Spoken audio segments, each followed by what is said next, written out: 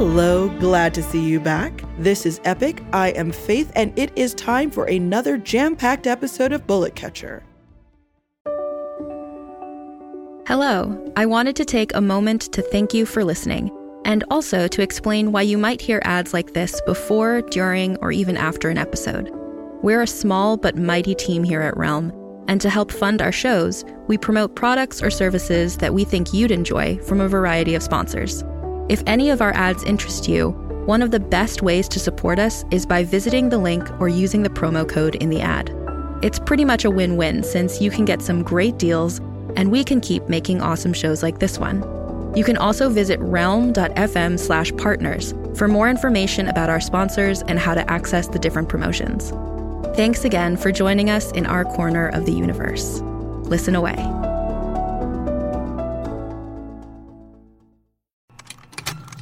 Contained herein are the heresies of Radolf Burntwine, erstwhile monk turned traveling medical investigator. Join me as I uncover the blasphemous truth of a plague-ridden world, that ours is not a loving God, and we are not its favored children. The heresies of Radolf Burntwine, coming January 2nd, wherever podcasts are available.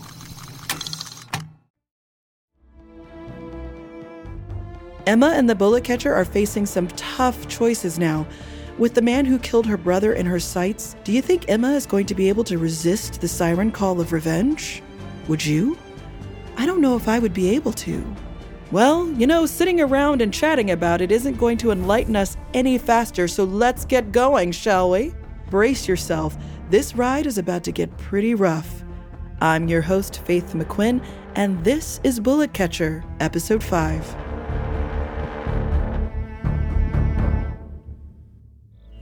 One. Blood gurgles in the gunslinger's throat. An awful wellspring that makes my own blood run cold. The undertakers, in dark suits and tall top hats, fight through the scrum of townsfolk clambering to rob the dead man of his good boots, his gun, his hat. They load the body into a wheelbarrow and cart it away. I drift to the boardwalk and sit. He had pointed right at me. But why? Damn the Bullet Catcher for ending him before he could finish what he needed to say. The gunslinger was beaten, and the Bullet Catcher killed him in cold blood. There comes a point when all your heroes disappoint you. And this is the first time I look at the Bullet Catcher and think that I might not want to be like him after all. The Bullet Catcher comes over and sits beside me. He produces his sack of tobacco and pinches some into a strip of paper, licks it closed, and lights it. Drawing a lungful of smoke, he says, "You're disturbed by what you saw today." A man's got a right to his last words. He said everything he had to say. He pointed at me. He looked at me so strangely. No, cub. It was only the light he saw. That same one we all see at the end. You just happen to have been standing in front of it. The mayor comes over, wiping sweat from his brow. His white shirt is stained under his arms. His collar is dark with sweat. You, he stammers, but can't get the words out, either for fear or anger. Say your piece, the Bullet Catcher says. You know what you did? The mayor says, after a few deep breaths. You've condemned us. How so? I say. Look around. The people are dying of thirst. I made a deal with those gunslingers for water. What do you think they'll do when they find out one of them got killed here? I gaze around the street. All traces of the gunslinger have been wiped away, save for the dark bloodstain drying in the sun. Dust spins in small devils down the dry lane. The paint has been blasted clean off the storefronts and signs. At the far end of the street, near the lawman's house, a water silo lies collapsed on its side, barren. The townsfolk huddle on the boardwalk, in the narrow shade of the storefronts. Unlike the mayor, they are terribly thin. Your people are better off without that kind of help, the bullet catcher says, and flicks his cigarette into the street. Whatever the price, it was too high. The mayor stands before us, slack-jawed. Then he walks away, as if in a daze.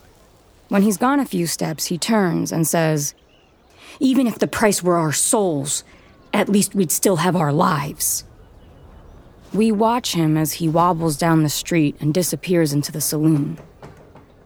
Even the bullet catcher seems shaken by his words.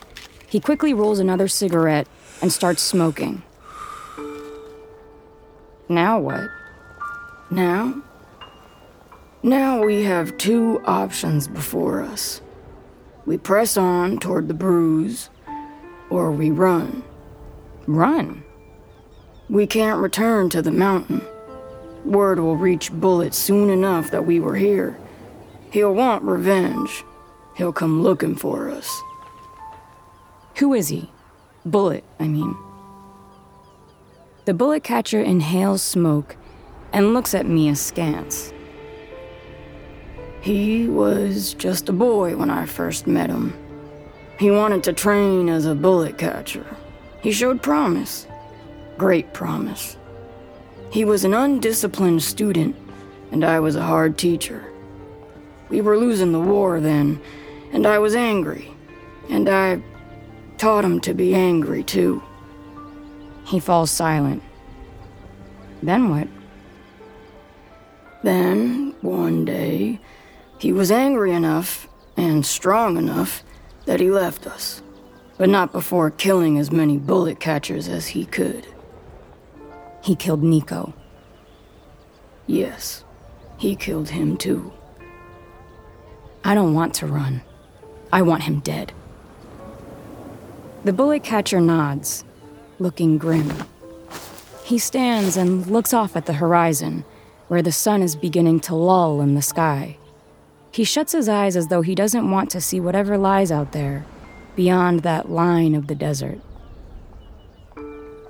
It's 3 days' walk from here, the bullet catcher says. The desert that separates us from the Bruises rolls in high, shifting dunes. The wind is hot and relentless. It will be a difficult journey. Then we better get started. As we walk out of Los Cazadores, the people hunkered in the shade watch us go and spit. We bed down at the end of the second day.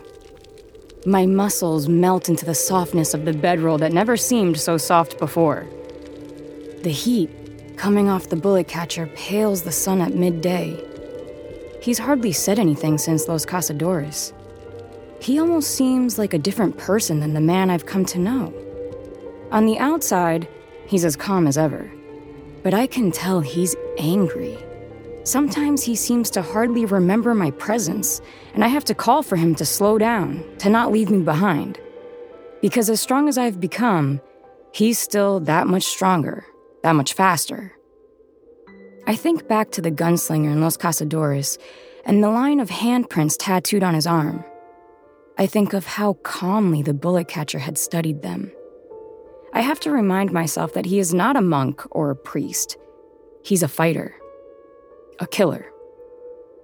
Is it possible to truly know such a person? Would he accept someone knowing him? How many people have you killed? I don't know why I ask it, but I want to know. He sits near the fire, staring into it. Many people, he says. How many children? The spell of the fire seems to give a little, and he looks at me. His eyes betray nothing. They hide his secrets, like a bandage covering a wound.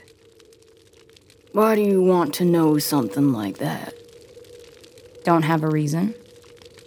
He pokes the fire with a stick, making the embers glow orange.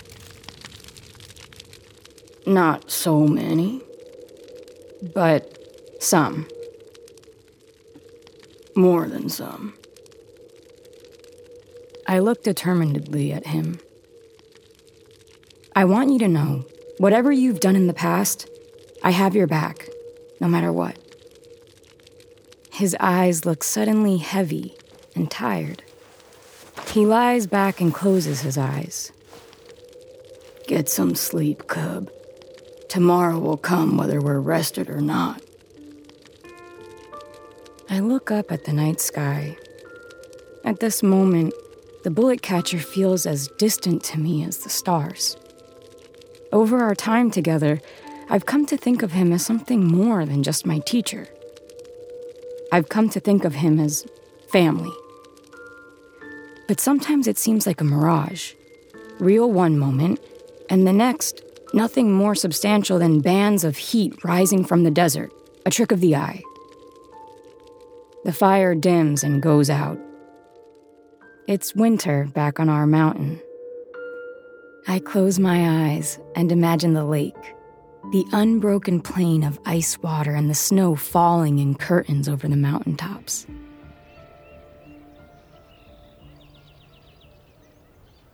On the morning of the third day, we climb clumsily across the dunes, our boots sinking and sliding in the soft sand. Even the bullet catcher stumbles now and then. It's early and blazing hot already, but walking in the shadow of the bullet catcher, which seems somehow deeper and darker than ever before, provides a coolness. The Bruises rises over the crest of dunes. Surrounding the town is a halo of deep violet flowers that seem to pulse in the heat, like blood rising to the surface of the earth. The Bruises is bigger than Sand and Los Cazadores. It's a real town. It bustles with people and wagons and horses. Several water towers loom over the rooftops, quiet sentries. We stop and catch our breath. We pass the skin of water back and forth and take in the town. What waits for us down there? I ask, standing beside him atop the dune overlooking the Bruises. The man we've come to kill. But between him and us, a small army of gunslingers. We circle the town, stalking it. The Bruises is a gunslinger town, the bullet catcher says. We cannot simply charge in and take our mark, nor can we post up in the saloon and wait for him. He is not like the man in Los Cazadores. The man in Los Cazadores seemed to know what he was doing. Yes, he says. He was able. The stories his tattoos told were no lies, but he made for a large target. Bullet is far more dangerous. This is the closest I've been to him in many years. He hardly ever ventures so far from Las Pistolas. Las Pistolas? Las Pistolas is the gunslinger town. City, really. It's where they train new recruits. 1,000 gunslingers call it home. So what do we do now? Now, we wait. Hours later, the lingering sunlight melts into darkness. The green mercury lamps flicker on, casting light across the halo of flowers, which sway in the swirling wind and throw ghastly shapes across the backs of the buildings. From town comes the sound of people closing up shop, making their ways home or to the saloons. We pass the hours in silence, watching as caravans stream in and out of town. The ones leaving town are made up of wagon after wagon laden with what looks like metal piping and guarded by gunslingers on horses. The ones coming back are empty. It's deep into the night when the bullet catcher stands suddenly, dusts the sand from his clothes, and takes off toward town without a word. I get up and quickly follow. At the edge of the field of flowers, the bullet catcher stops. He looks at the flowers for a time. They are much larger than they seemed at a distance, the size of sunflowers.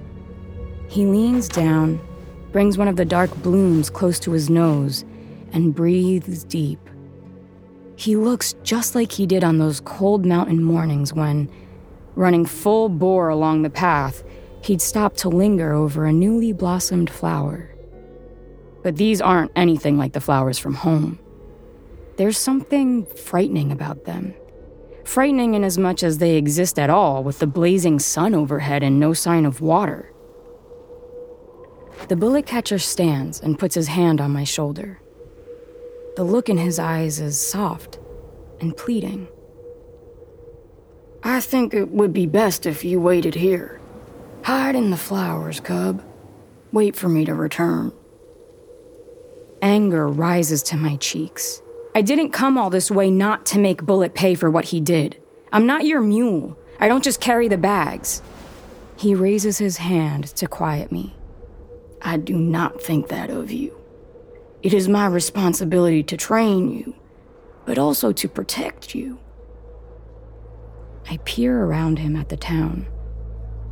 All of a sudden, in the grim shadows of flowers dancing on the walls, the green mercury light, the distant sounds of drunkards, the sound of the bullet catcher's voice that could be mistaken for fatherly concern, I get the feeling that he's right. That something terrible will happen tonight. But I think of Nico and chase the feeling away. I want to see the man who killed my brother, I say, staring back at him. I want to look into his eyes when he dies. You will not like what you see, he says without looking at me. And killing him will not bring you peace. But it'll bring you peace?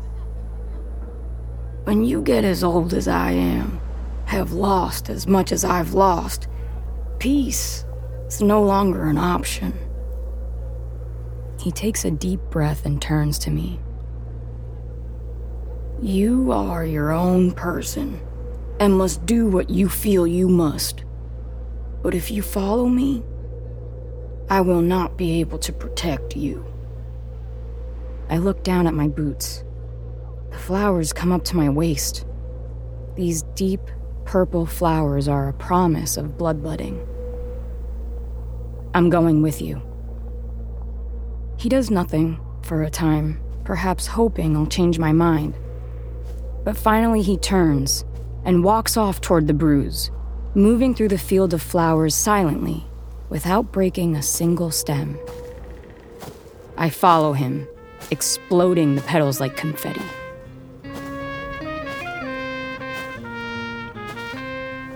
This episode of Epic is brought to you by Wild Grain.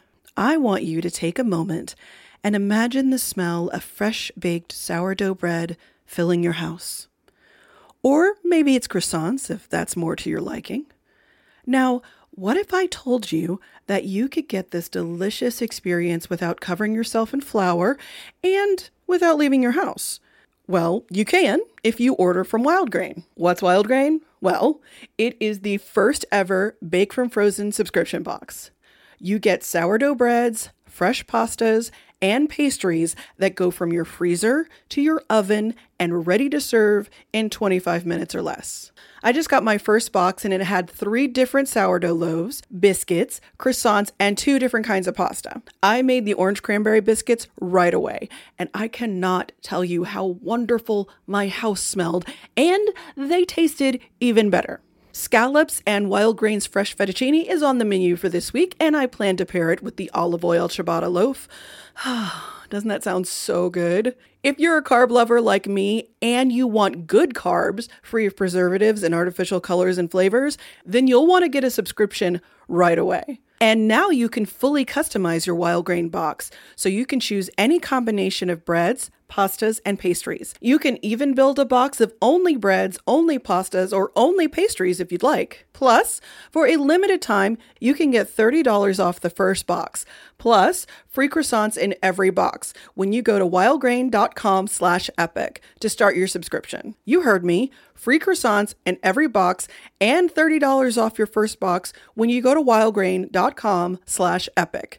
That's wildgrain.com/EPIC. Or you can use promo code EPIC at checkout. As a podcast network, our first priority has always been audio and the stories we're able to share with you.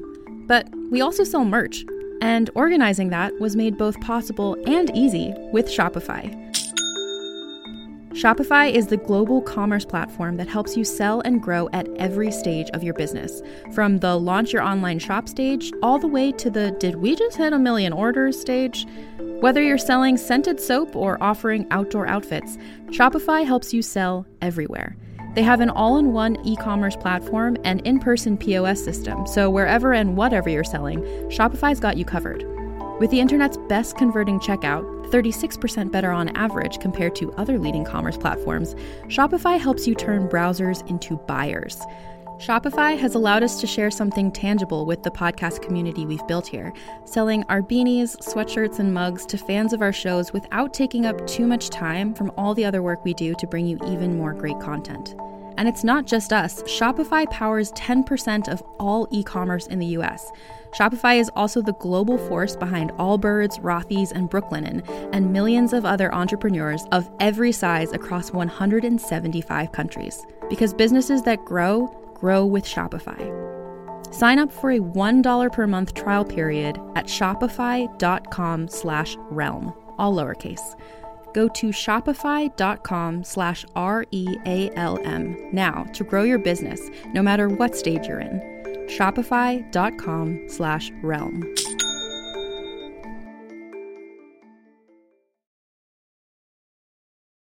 Two. Weaving through unlit alleys and the shadows at the edges of streets, we arrive in front of a small but swanky-looking hotel. Stone steps lead up to the glass doors. None of the windows are broken, and a pair of stone lions flanks the entrance. From inside drifts the sound of a honky-tonk piano and the wilted falsetto of a drunken chorus. Two broad-shouldered, strong-chinned men, crisscrossed with bandoliers, stand guard at the steps. The rest of the street is dark and empty. We stalk them from the alley across the street, crouching in the shadows, breathing through our noses, eavesdropping on their conversation. The bully catcher's eyes shine, excited, focused. A controlled energy radiates from his body. I hold my breath and stare at the two men, as if it will make their conversation clearer. "He's as smart and affable as any person I've ever met," boasts the one on the left with the angry-looking scar across his forehead. My little one wants a dog too, but I think she's too young. Don't think she could look after one proper," the other one says. He's squat and square, and in the moonlight looks like a chunk of uncut stone. "Josephine, the blacksmith's daughter, her dog just had a litter. Sheepdogs. Big and hardy. Those dogs don't need much looking after. They'll look after your girl, if anything." The first man thinks on that as he rolls and lights a cigarette and hands it to the other. Are these men gunslingers or fathers? I'd never considered that a person could be both. "He'll be in there," the bullet catcher says. "How can you tell?" "It's the nicest hotel in town. And the hotel wouldn't employ its own guards to stand outside in the cold all night." "So how do we get in?" The bullet catcher scans the building. It's a stone and wood facade, with large windows facing the street, crisscrossed with a metal fire escape. On either side of the building, wide alleys proceed into shadow. "Through the front door," he says. "I want you to count to 10. And then you will go across the street to create a distraction for the guards." "Then what?" "You'll see me before they do. When you do, hit the ground. Make yourself flat." The bullet catcher retreats into the alley, his words trailing after him, the tail of his coat flapping like a tattered cape. I start counting. 10 bullets on a belt, 9 bullets on a belt, 8. The bullet catcher's going to kill these men. 7. The man on the left has a dog. 6. Is not saving the man with the dog the same as killing him? 5. If they die, the dog will go hungry. The other one has a daughter, probably a wife. 4. Hard to believe, but I've never thought about actually killing a person. Not even Bullet. I always imagine the moment before I pull the trigger. Then my imagination skips to the end, the man dead in the dirt and me standing over him. It seemed such a heroic pose. 1. Pushing down my thoughts, I screw my face into what I hope is one of worry and skitter into the street. "Help!" I yell.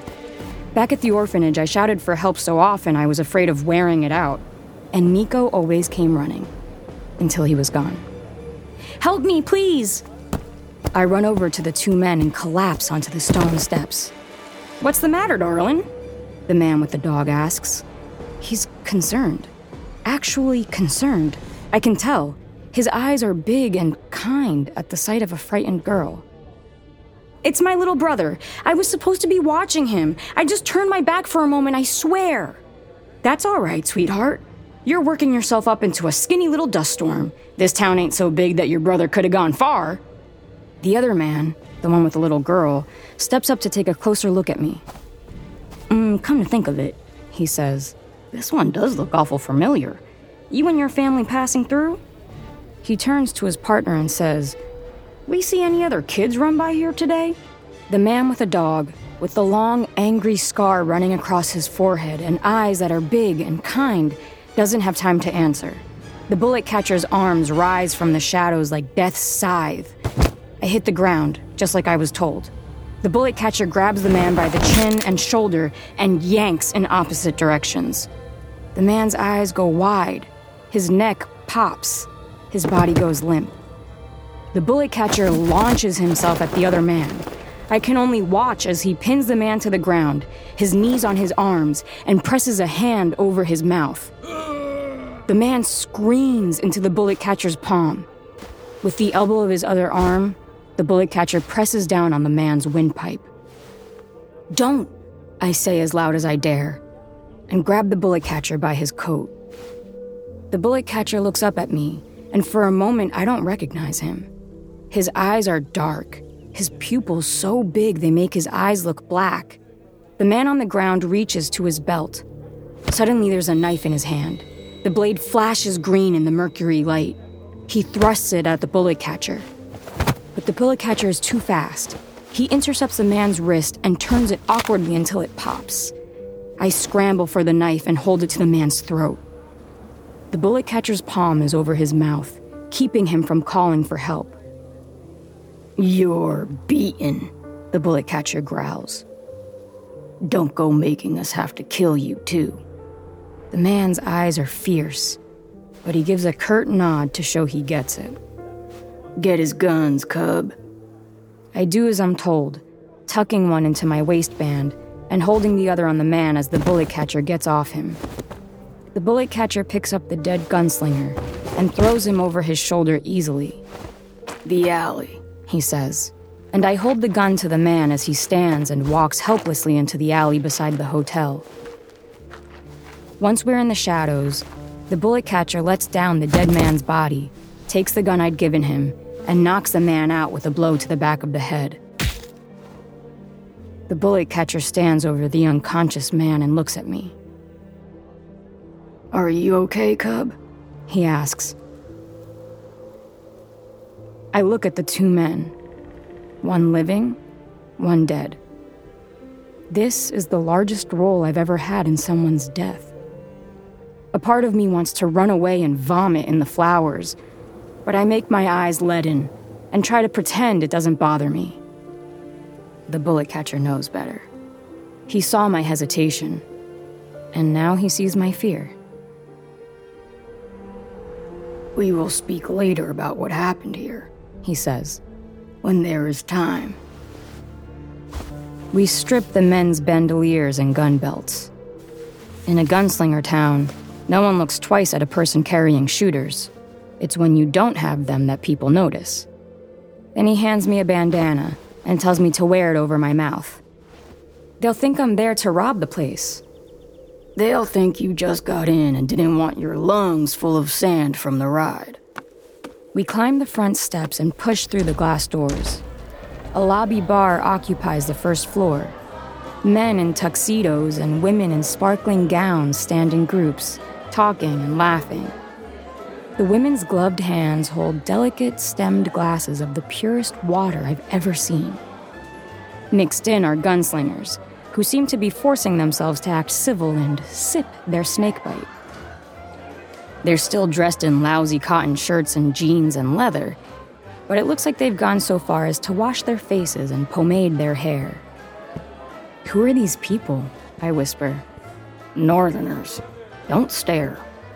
We walk briskly through the lobby, past the bar, and up the carpeted staircase at the back of the room.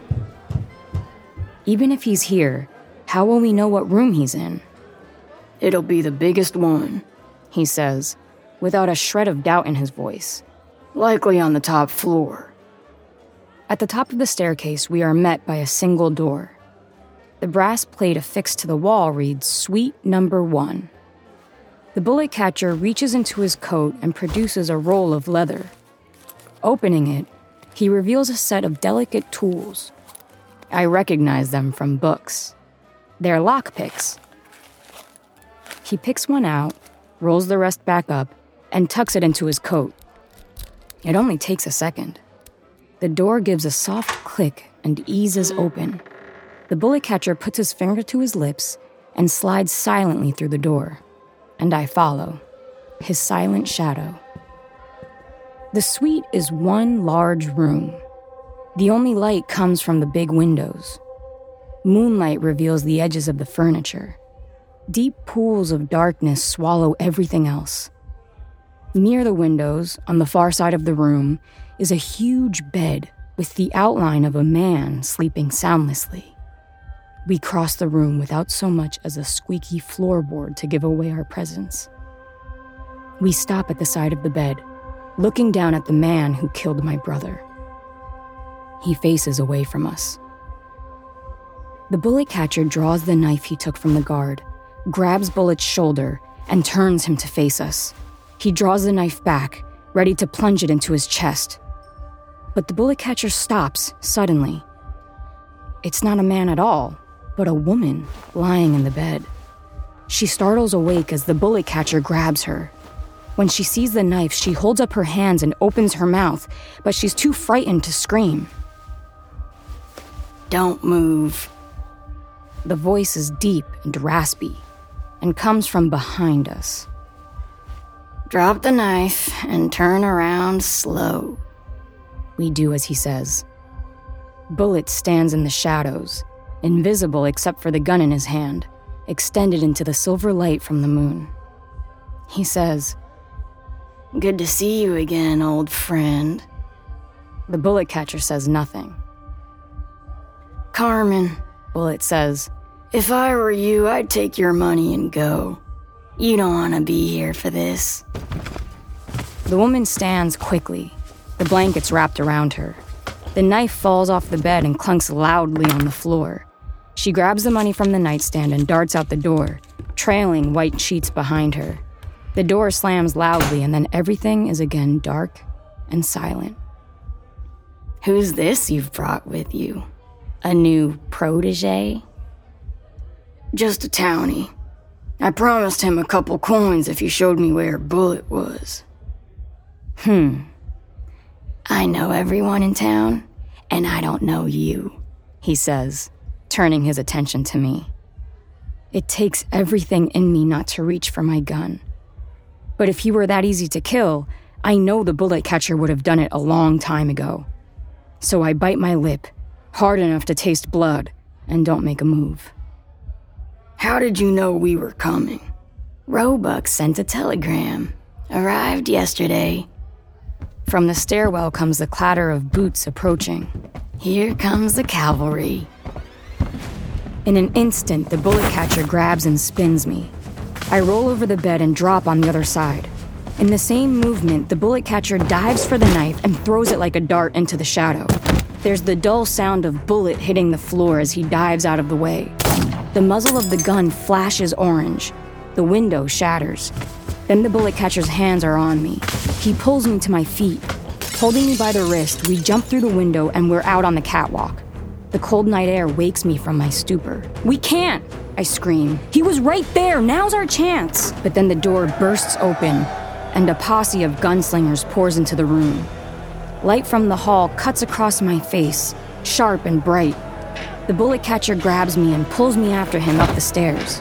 "Hurry!" he yells. He climbs the metal catwalk and flips over the crenulated lip onto the roof. I gather myself quickly and follow him. Behind me, bullets ricochet off the metal stairs. I flip onto the roof, and already I can hear the gunslinger's footsteps on the stairs behind us. "Run!"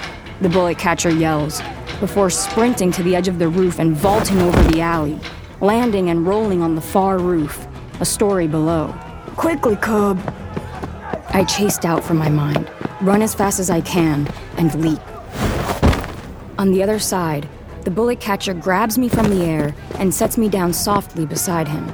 Then we're off again, jumping from roof to roof. A few brave gunslingers follow us for a while, but they can't keep up. Their gunshots ring through the night air, but soon we outrun those too. Near the edge of town, we jump onto a lower building. The bullet catcher slides down the angled eave and lands in the street. I slide after him, but as I see the ground coming up fast before me, I lose my nerve and grab the gutter wrapping around the roof as I slide past it. It comes away in my hand and I tumble down through the air. But again, the bullet catcher is there when I need him. He catches me, sets me down, and pulls me inside. It takes a second for the adrenaline to stop pumping and for me to realize we're in the stables. Horses whinny and stamp their hooves at our presence. At the far end, tied to a post, are a group of horses already saddled. Their riders had probably just arrived and tied them up quickly to get in the first round of snake bite before returning to see the horses. The bullet catcher chooses an evil-looking black stallion with a diamond on his forehead, flared nostrils that look like smoke flues, teeth like the scorched metal of a furnace grate. The horse I choose is small and brown, with big, intelligent eyes. Her tail flicks back and forth. When I come close, she steps forward and presses her forehead against my hand. I feel as though she's been waiting for me. By the way the bullet catcher frowns at my choice, I can tell there are faster horses in the stable, but there's no time for discussion. The bullet catcher swings himself over the saddle. I follow his lead, swinging clumsily onto my own saddle. The horse looks back at me as though double-checking my work. "First time?" the bullet catcher asks. I nod. "Ride in rhythm with your horse, or you'll hurt her back." Before I can ask him what he means, he flicks the reins and takes off, galloping through the open doors of the stable to the street. I do the same and my horse takes off. As I near the barn doors, Bullet's unmistakable silhouette appears. He raises his gun, but I'm already nearly on top of him, and he dives out of the way just in time. Gunslingers fill the street behind us, yelling and shooting their guns. But we're gone. For someone who has only ever gone as fast as a slow wagon train, the speed is terrifying. The horse bounces me up and down, and I can feel my pelvis and spine protesting with every painful bump. I shut my eyes and grab onto the horse's mane for dear life. The horse grunts with every bump. I'm hurting her as much as she's hurting me. The bandana comes loose from my face and flies away. "Open your eyes!" the bullet catcher yells. I force my eyes open. The bullet catcher has slowed to pull alongside me, screaming commands. "Keep your eyes open! Sit up in the saddle!" I do as he says. The horse stops grunting so painfully. The bullet catcher speeds off in the lead. We cut a line through flowers, and as the bulbs explode, they leave dark purple stains on my horse's legs and belly. I turn to look over my shoulder in the direction of town. They're not chasing us. We've made it. Bullet lives, but we do too. There will be another day for revenge. I swear to you, Nico. The shot cracks the sky like lightning. I duck close to my horse and only look up in time to see the bullet catcher's horse collapse, throwing the bullet catcher into the flowers, where he disappears in the sea of purple. I ride to where I last saw him, but he's disappeared. Another shot rings out, and I can feel the air superheat as the bullet brushes past my cheek, inches away. The horse spooks, goes up on its hind legs, and throws me into the flowers. "Are you hit, cub?" The bullet catcher is there beside me, checking me over. "No, I think I'm okay." "Stay low." He peers over the tops of the flowers. I rise to get a look, but he pushes me down. "I said stay low, cub. Catch your breath." "What do you see?" "He's on horseback, edge of the flowers. 100 yards. He's alone." "What do we do?" "For now, we stay still. If he comes into the flowers, we might have a chance." Long minutes stretch out as we wait for Bullet to make his move. It's then that I notice a rotten smell, like bodies decomposing. I look down at the bullet catcher's horse. Its empty eyes stare straight ahead. "It's the flowers," the bullet catcher says. They smell like dead bodies left out in the sun. "They're known as the zombie flower, native to the north. The old warriors there used to paint their bodies with the dye derived from the petals. They'd trick their enemies into thinking they were fighting the dead risen back to life." Then the bullet catcher puts his hand on my shoulder and says, "If I'm killed, or if things look bad, I want you to run. You will keep your mind from revenge. You will not look back." "I don't know if I like you enough to avenge you." "I know you, cub. You're sentimental." And he's right. I would kill Bullet in a heartbeat for what he's done already. If he killed the bullet catcher too, I'd have no choice. No matter that I've never killed anyone before. No matter that even my part in killing the guard left me feeling nauseous and guilty. For the bullet catcher, it would be worth it. When I first ran after him, he was just a means of escaping my old life and a way of keeping Nico alive in my heart. But he's become more than that to me. He's family. I am sentimental like that, exactly. And I'm about to tell him as much, but I don't have the time. Bullet's voice comes startling out of the dark. "Come out, old man. Let's finish this." The bullet catcher puts his hand on my shoulder and pushes me lower into the flowers. But I have to see what's happening, and I dare to peek anyway. There he is, on the far side of the field. Back in the hotel, the shadows and my fear made him seem huge, 8 feet tall. But he's not that at all. He gives his horse a small kick and wades into the flowers. I still can't make out his features, but he's slim, tall, but certainly no giant of a man. The bullet catcher doesn't seem to breathe. I don't breathe either. "I wish you wouldn't insist on playing games." Bullet's voice is amiable but annoyed, like a schoolboy scolding one of his schoolyard friends. There's a soft sound, as if a small breeze had passed over the field, and when I turn to where the bullet catcher was crouched a moment ago, he's gone, with just the indents of the toes of his boots left in the earth. I look back toward Bullet. His horse stands still. He's fallen silent and his gun is cocked and at the ready. There's a sudden disturbance in the flowers beside the horse. Bullet turns, but too late. The bullet catcher is a dark streak against the sky as he leaps. They fall in a heap into the flowers. Then I hear the fighting, the soft, wet sounds of fists, spilling blood across knuckles and flowers, breath knocked from lungs, bodies tumbling across the ground.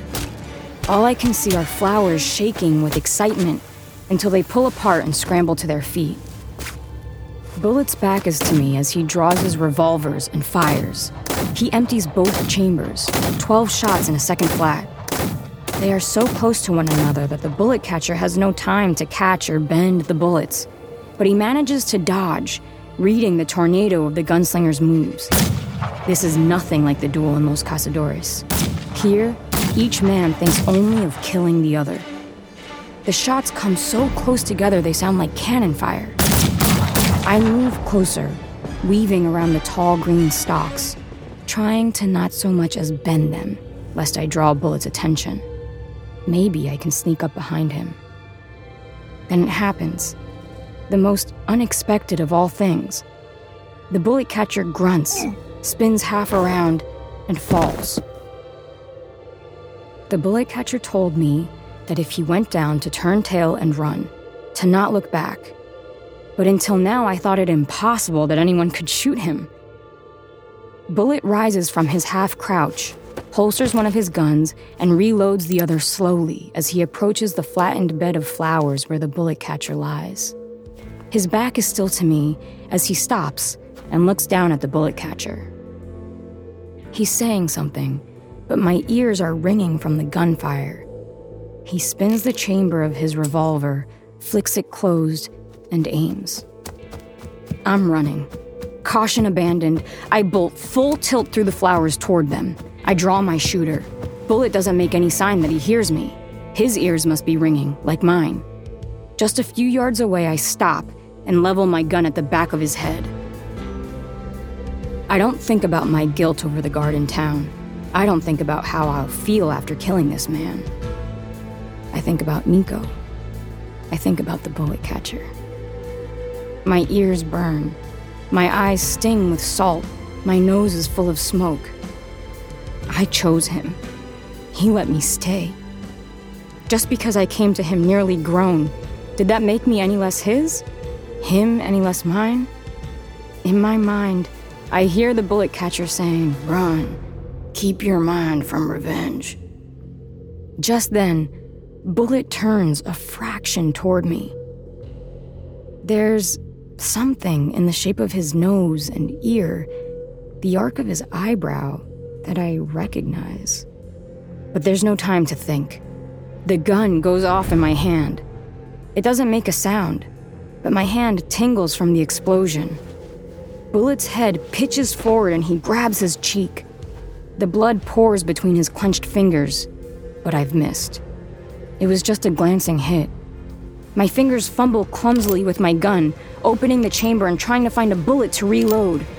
The gunslinger half turns and raises his gun at me. His face is squeezed into an expression of pain and anger, but when he sees me, his eye goes wide and his jaw slack. "Emma?" he says. I look up. The gun drops from my hand. "Nico?"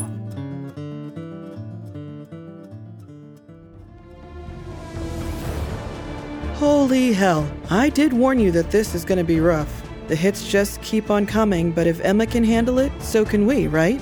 Right, of course we can. We're really in the thick of it now, but if you can believe it, this adventure isn't even halfway done. So come back for episode 6 and witness the fallout from all these new revelations. See you then. You are listening to Epic, Bullet Catcher. Created and produced by Realm, your portal to another world. Listen away.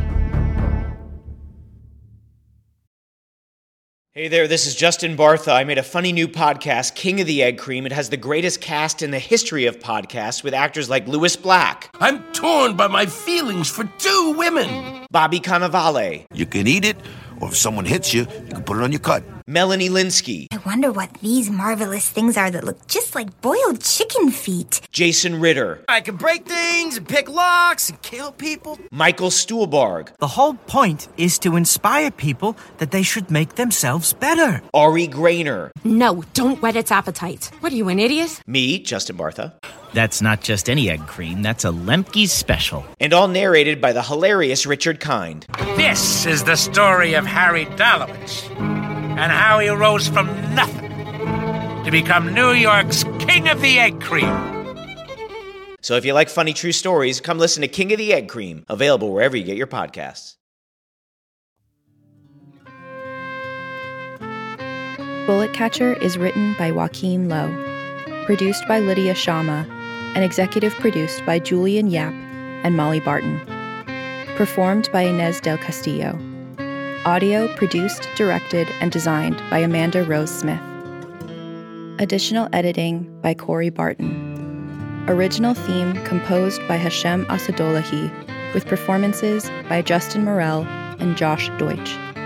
Cover art by Christine Barcelona. Epic is produced by Mary Asadolahi and Haley Wagreich. Associate produced by Nicole Kreuter and Alexis Latshaw. Executive produced by Molly Barton and Marcy Wiseman. Hosted by Faith McQuinn. Audio editing and original theme by Sam Bagala. Cover art by Kendall Thomas. Find more shows like Epic by following Realm on Apple Podcasts, Spotify, or at realm.fm.